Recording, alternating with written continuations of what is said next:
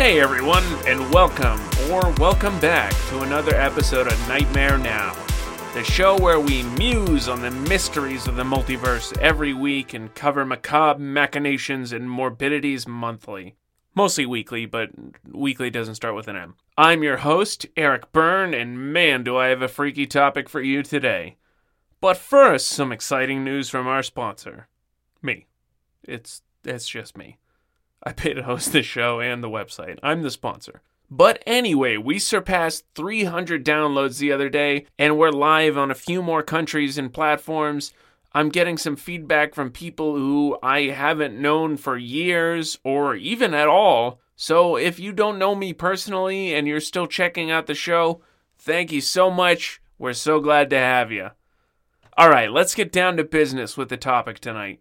I think this is our first Alien show proper. In fact, I know it is because we only have 7 episodes. But I'm sure there's going to be plenty more. Unless these guys show up and wipe my brain, that is. That's right, tonight we're talking The Men in Black. The second scariest thing under that title. The first has got to be that Pitbull tie-in song for the third MIB movie. Our source this evening is Robert Bull's Men in Black, a preliminary report. From 1997. For the uninitiated, and no, the 1997 Will Smith and Tommy Lee Jones movie and sequels aren't really a primer on this stuff, but they're great nonetheless. For the uninitiated, the Men in Black are part of a conspiracy theory dating back to the late 1940s, post-World War II, when the world was engulfed in saucer mania. Pilots reported seeing flying saucers. People saw glowing orbs that learned to fly, or that were learning to walk again. These were known as Foo Fighters, though some would claim that these Foo Fighters were just a pretender, trying to get the best of you. I could go on ever long about the orbs that were sighted, breaking the sound barrier and performing seemingly impossible aerial stunts, but I think it would kind of throw a monkey wrench into the plan for this episode. You'd be sitting there listening, expecting Men in Black content, and I'd just be talking about orbs. You'd unsubscribe and shrug and say, there goes my hero, I guess. In the panic of saucers and Foo Fighters, people were seeing all sorts of crazy shit in the sky. Some of it may have been aliens buzzing the planet to check out the Grand Canyon or trying to pick up Earth chicks. And some of it could have been advanced government military technology prepping for the earliest stages of the Cold War. Give it a few years when Eisenhower got into office and it was probably both. But President Eisenhower pimping out Americans for vivisection in exchange for alien technology is a whole nother can of worms that warrants an episode all on its own. So we're not going to talk about that too much today. Damn, I'm getting myself all wound up here. It's just that the UFO phenomena is a subject that, like a tar pit, is as wide as it is sticky, murky, deep, and greasy. I'll get to all this stuff in due time, though. But for now, the Men in Black. Upon seeing all this wild shit in the sky, people would chat up their friends and coworkers, or the neighbors, or newspapers, or whatever. They didn't have podcasts to avoid social interaction back then. If witnesses got too chatty about what they saw, or if they started looking too deep into the phenomena, that's when they showed up. You'd be sitting around the kitchen table when the phone would ring. Now who could that possibly be at this hour? What a rascal! You'd pick it up and the voice would say in an eerie facsimile of human speech that it was a UFO researcher that wanted to hear about your experience. You'd agree to something like, now sure, son, we can set something up. Click. They would hang up, and within seconds there would be a knock on your door. You open it to see a tall, unusually thin man, dressed all in black, maybe with one or two others. Hello, Mr. Listener. We spoke earlier on the phone. We'd like to come in, perhaps ingest a water glass. Their clothes are always carefully manicured, complete with sharp pleats, as if they had come right off the rack. Unusually pale, larger than normal eyes. Is Anya Taylor-Joy a Men in Black? They'd have that weird robotic speech, and there's always something off about them. Sometimes they're completely hairless. That means no eyebrows, no facial hair, nothing. Other times they'd have a greasy comb over. These guys would set off every uncanny valley warning alarm that you have. Aside from their unsettling appearance, people who encountered them reported unusual behavior. Like they had to take a crash course on human society by watching movies and TV shows and then trying to fit in. Being vaguely aware of human behavior, but utterly unable to comprehend any sort of nuance to it.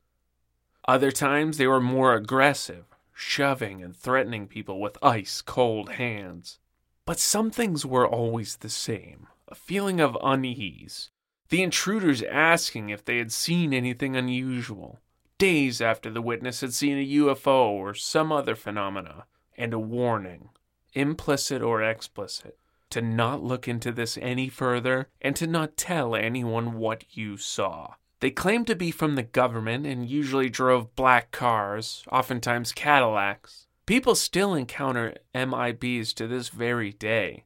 And there's a lot more to the MIB phenomena as a whole, and I want time to read a book or two to put a long-form episode together on them, from their origins to notable encounters and even modern sightings. But today I'm going to look at one wild set of encounters that didn't take place in 1950s Roswell, New Mexico, but instead right here on my street in 1977 Portsmouth, New Hampshire. Additionally, I'm too afraid to do the full research right now for what it's worth. I've been house sitting for a friend out in the woods this past week, and every time I take the dog out late at night, I get the feeling that someone is watching me, just beyond the porch light. A bush rustles, a twig snaps, and I book it inside. Sitting by the fire late at night and reading about the men in black showing up and threatening people really gives me the fucking creeps. Our story tonight begins with the Mrs. Evans. She used an alias, so don't go harassing old women named Mrs. Evans, all you Portsmouth people. Although, if you do know who it is and feel like she'd be up for an actual interview, let me know at nightmarenow.com. The icons on the site will take you to all the social media or email links you might need. So Mrs. Evans was at the local grocery store. Literally, I can picture walking there from here. Not in 1977, I wasn't alive yet. But the road there still exists, and the grocery store was already there. So she's at the grocery store looking at the National Enquirer, or whatever was in the checkout aisle back then, when she sees him, dressed in all black with a fedora. There's actually a sketch of this one that I'll throw in the show notes. Mrs. Evans was apparently an artist, a painter, so she was able to provide a pretty decent sketch of the perpetrator here. He had stark white skin and jet black eyes. Already freaky, but then there's the weird details. He had wide shoulders and a tiny waist, like he had a corset under his suit jacket.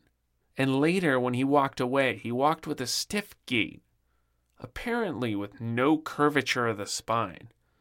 I don't think I've ever really noticed the curvature of a stranger's spine, unless it's like Igor level fucked up. But it's certainly an interesting thing to point out and notice, so it must have been, well, noticeable. The man, I guess we'll call him a man, even though he could very well be an alien, was being handed his change by the cashier, whom he was ignoring. Instead, he opted to stare backwards at Mrs. Evans in the checkout line with an eerie glare. Eventually, the cashier managed to get his attention and give him his change, and he left, but the encounter was still unnerving. Evans chalked it up to the guy being a creep and pushed the thought from her mind. That was all well and good until she leaves the store, and he's standing there as if he's expecting her. I mean, why wouldn't he? It was probably the only way out of the grocery store at the time, but I digress. Mrs. Evans at this point just wants to get the hell out of there with her groceries and kind of takes off, speed walking towards her home. The man in black starts going the same direction, and by the time they leave the parking lot, his long strides have him walking 5 or 6 steps ahead of her. He hasn't said a word or anything at this point, just giving her that glare in the store. Suddenly, he makes an almost robotic 90-degree turn to the left and heads down a side street. Mrs. Evans wants to ignore him and move on towards home, but her curiosity gets the better of her, and she looks to her left to see if he's gone, having hopefully walked down the other street and out of her life, but she's got no such luck. She drops a bag of her groceries and her blood goes ice cold. The man is standing in the middle of the street staring directly at her. At this point, she's past the street the man supposedly went down, so either he silently sprinted to catch up to her, or he teleported, or some other kind of spatial fuckery. He still doesn't make a sound, nor does he make an expression on his pallid face. He just stands there nodding like that fucking Jack Nicholson gif from Anger Management. He nods 3 times and completely vanishes. She said it was like a light turning off and he was gone. He didn't move, he didn't fade out, just a blink and he wasn't there anymore.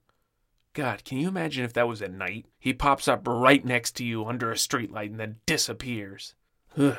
I couldn't find a time of day for this story other than late August of 1977, but it's so damn creepy, it gives me the chills. I wrote some more of this outline today, but last night the stuff in the woods escalated at the house I'm babysitting. Maybe it's just 'cause it's late, maybe I'm paranoid, but I swear I saw a fucking gray run by just outside the backyard light. About 3-4 feet tall, grayish skin, seemingly bipedal. The dog looked up at it too, so it wasn't just my imagination. I guess it could be a deer? But I know about all the stories about looking into this kind of phenomena. Doing this kind of research is usually exactly how people end up having run-ins with the MIBs. So I'm excited to get on with some more, grounded topics, so I'm not being harassed by aliens while I'm trying to enjoy my non-show related, non-work related free time. As the book presents, though, that wasn't the last mysterious encounter Mrs. Evans suffered. Again, if any of my friends in Portsmouth, if this is your grandma, I guess 1977, it could just be your mother. Let me know. I'll be gentle, I swear. She seems cool as fuck, and I believe what she's putting out. So that's it. End of show. I wasted 20 minutes of your day to see a gangly, rude, albino Jack Nicholson. That was it. See you next week. If you think that's all I got for an episode. I know it's late today, but give me a break. I'm getting harassed by grays in an unfamiliar environment. So that wasn't the last of Mrs. Evans' peculiar encounters. In fact, it wasn't even the first. As a child, she reported poltergeist activity. And as a young woman in the 1960s, she reported seeing a man in a, quote, Air Force uniform with a sad affect that walked with her for a week, but never again. That one doesn't really sound paranormal, just a dude shooting his shot. Later in 1977, she saw a UFO. Now this is where things get juicy, because aside from the thirsty airman, who I, again, really don't believe was an otherworldly entity, her life was fairly normal. Until 1977. She sees a UFO in the winter of 77 with her husband. We've got multiple witnesses here, and that's important as far as UFOs go. In late 1978 and early 79, she reports burns and lacerations on her skin after, quote, restless nights. For those of us familiar with the lore, this is textbook alien abduction and experimentation evidence. And the Portsmouth area is honestly well known for alien abductions. I've had a cigar or two at night in my yard, and I haven't seen shit, but Exeter, the next town over, is the site of the famous, or infamous, depending on how dramatic you want to be, Betty and Barney Hill abductions of the early, I want to say 1950s? They'll get their own episode someday, maybe even on location. I'm pretty sure there's a monument to them out on 101. Later, Mrs. Evans cops to a dozen or so UFO sightings from December 1978 to November 1979. It seems like after her original encounter, she was intertwined and attuned with the phenomena. Why that is pretty much entirely unclear. And this is kind of unusual. She didn't see the UFOs until after encountering the MIB. Normally it's the other way around. You see the UFO, and then the MIBs show up, trying to shut you up after the fact. Interestingly enough, though, Miss Evans' father reported a UFO as early as 1973, which could point to some sort of familial link common in abduction and visitation cases like this. Where it's an alias that's being used, it's almost impossible to follow up on those claims and leads, so I don't really know what to do there. I'm going to start jumping all over her timeline, though, because the experiences she had after the fact are simply put unbelievable. And we get to start going back to her poor husband, the man that thought he was being constantly cucked by the men in black. Good old Joe Evans. I'm 100% making that name up, so if that's your real name, sorry. Old Joe Evans walks into the kitchen one day and sees his wife, Mrs. Evans. Let's call her Sandy from now on. It's an alias after all, so Sandy's as good a name as any. Sandy is cooking up some fire 1979 chili or some sort of horrific Jell-O cake or one of those other 1950s to 1970s horrific recipes they made. And Joe walks in to see his beloved wife, and standing behind her, a gangly man dressed in a neatly ironed suit. He asks, "Who the fuck is this?" And Sandy turns around and screams. She didn't even realize the guy was there. The MIB, who, quote, didn't look solid, unquote, appears to phase straight through the kitchen door and run off into the night. Crazy. Another time, a year later, Sandy was working in her garden, and Joe came home to see the same lanky dude hanging out behind her, probably hip thrusting away without her knowledge as she bent over to pluck carrots or something out of the soil. Furious, he thought he was getting cucked again. He shouted, "Who the fuck is that? What the fuck is going on?" And she again turned around and screamed, and the MIB ran straight through the hedge in her yard as if it wasn't even there. It's kind of funny to think that maybe she was getting some side action and the dude was covering himself in flour or something to look like an alien to hide it. But the sheer amount of sightings and documentation makes me think that he wasn't really getting cucked, at least not by any average human. Another time, and the date isn't specified, Sandy saw a man in a flight suit of some kind, olive-skinned with his hands up over his head, that walked right by her, keeping his hands up like a surgeon in the, scrub-up position, with the, quote, baleful eyes of a fish. This, to me, doesn't seem like an MIB. They usually have extremely pale skin, and they're often quite tall. It sounds like here she ran into the fucking Great Cornholio looking for TP, but it was worth including for the Beavis and Butthead reference. Another time she saw a van with a mysterious midget that appeared from within it and walked right by her, ignoring her. Again, I really don't think this one is paranormal. I think she was reaching for experiences in this interview and kind of pulling out any random bullshit she could remember. I think it was just a little person trying to go about his business, and some of these accounts really didn't need to be published, but Robert Bull, the author of this book, I guess he felt the need to be exhaustive. And so do I. Later, though, she was working on the hedges again, and suddenly the hedges parted, revealing two faces that she initially thought were just neighborhood children fooling around. But then she noted that they weren't in fact children, but older and inhuman in form.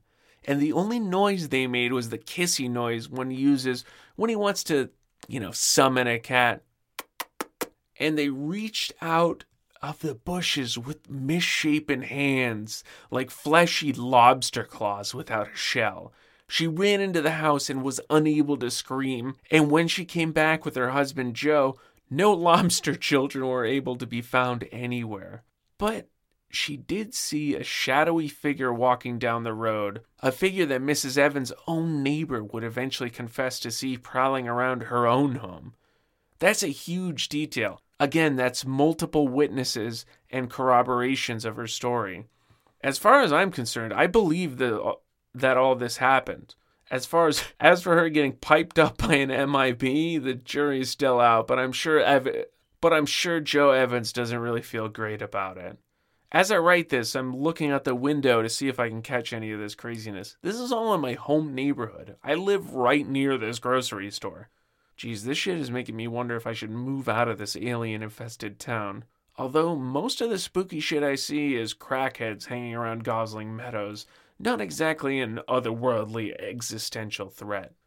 Another wild story that was reported about Mrs. Evans is, her mailman walked up to her porch. He had waved to her walking a golden retriever-looking dog on the way over to her house, and then she came out of the front door, and he was supremely confused. He's like, "Didn't I just see you over there walking your dog?" And she just goes ice cold again because she's never had a golden retriever. She's never walked a dog. It's another one of those weird, kind of tangential doppelganger stories that, adds to this kind of mythos of this Portsmouth MIB phenomena. It's interesting. I'm not sure what to make of that one, and there's really not a whole lot of follow-up on it, but again, it's another outside witness to the story that corroborates it and adds more to the lore. It's truly fascinating. I'm going to riff off of some of the smaller encounters she had after the initial one at the grocery store here. These don't really have dates or quite as much description as the others, but I feel like they're more than interesting enough to include. Mrs. Evans reported a blood-like, jelly-like red substance coating objects in her home spontaneously. This is interesting because this is something you see a lot in haunting or poltergeist-style cases in the lore. I believe that somewhere out there waiting to be hashed out and dictated is a sort of unified theory of paranormal experiences. The deeper you go into this field, the more you recognize that disparate phenomena overlap in a ever-complicating Venn diagram. Aliens and alien abductions are related to old-timey fairy lore and fairy circles, are related to government cover-ups, are related to hauntings and ghosts that are related to cryptids and so much more. I truly believe that there's more linking Bigfoot, aliens, space, Earth, the depths of the ocean and the mind, and the human psyche than we can truly know right now. Further jumping off that train of thought, Mrs. Evans reported puffs of yellow smoke in her home, smelling of, quote, wet zoo animals and sulfur. This to me really screams demonology and ties in biology into all the bullshit I talked about a second ago. It's all connected. Mrs. Evans has still further strange experiences. She reports her purse floating from her table to her hand, firebolts shooting from her fingertips under the nail, not over it. That's an important detail that was included for some reason. Firebolts shooting out from underneath her fingernail. And her tea kettle letting out ethereal howls without having any water in it or even the stove on. She's really a one-woman microcosm of Fortean phenomena. It's amazing. She reports some premonitions of IRA attacks and plane crashes and stuff, but honestly I feel like these are a more spurious reach than the rest of the things she's going through. But they're in the book, so I figured I'd at least reference them. I don't put as much stock into those as I do the rest of the reported phenomena.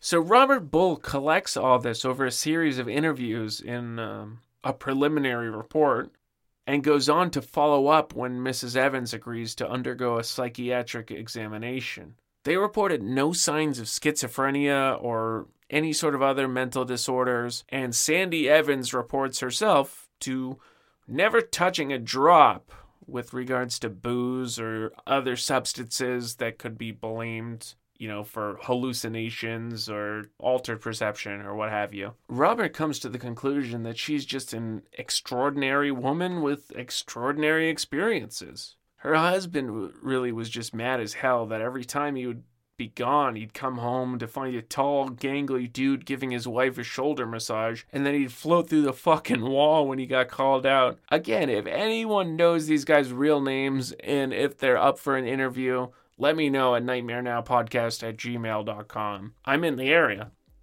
And that just about wraps up the tale of Mrs. Evans and the Portsmouth MIBs. But I'm sure there's more to uncover right here at home. I'm recording in a haunted house after all. Thanks again for everyone listening. Thanks for 300 downloads. That's a huge milestone. Tell your friends about the show, leave the review, subscribe, all that good stuff. And if you've got something you want me to cover and riff off of, send it my way at nightmarenow.com. As always, I wish you all sweet dreams, but we all know it's only going to be nightmares now. Especially when you call us brave when you're in the woods. See you next week.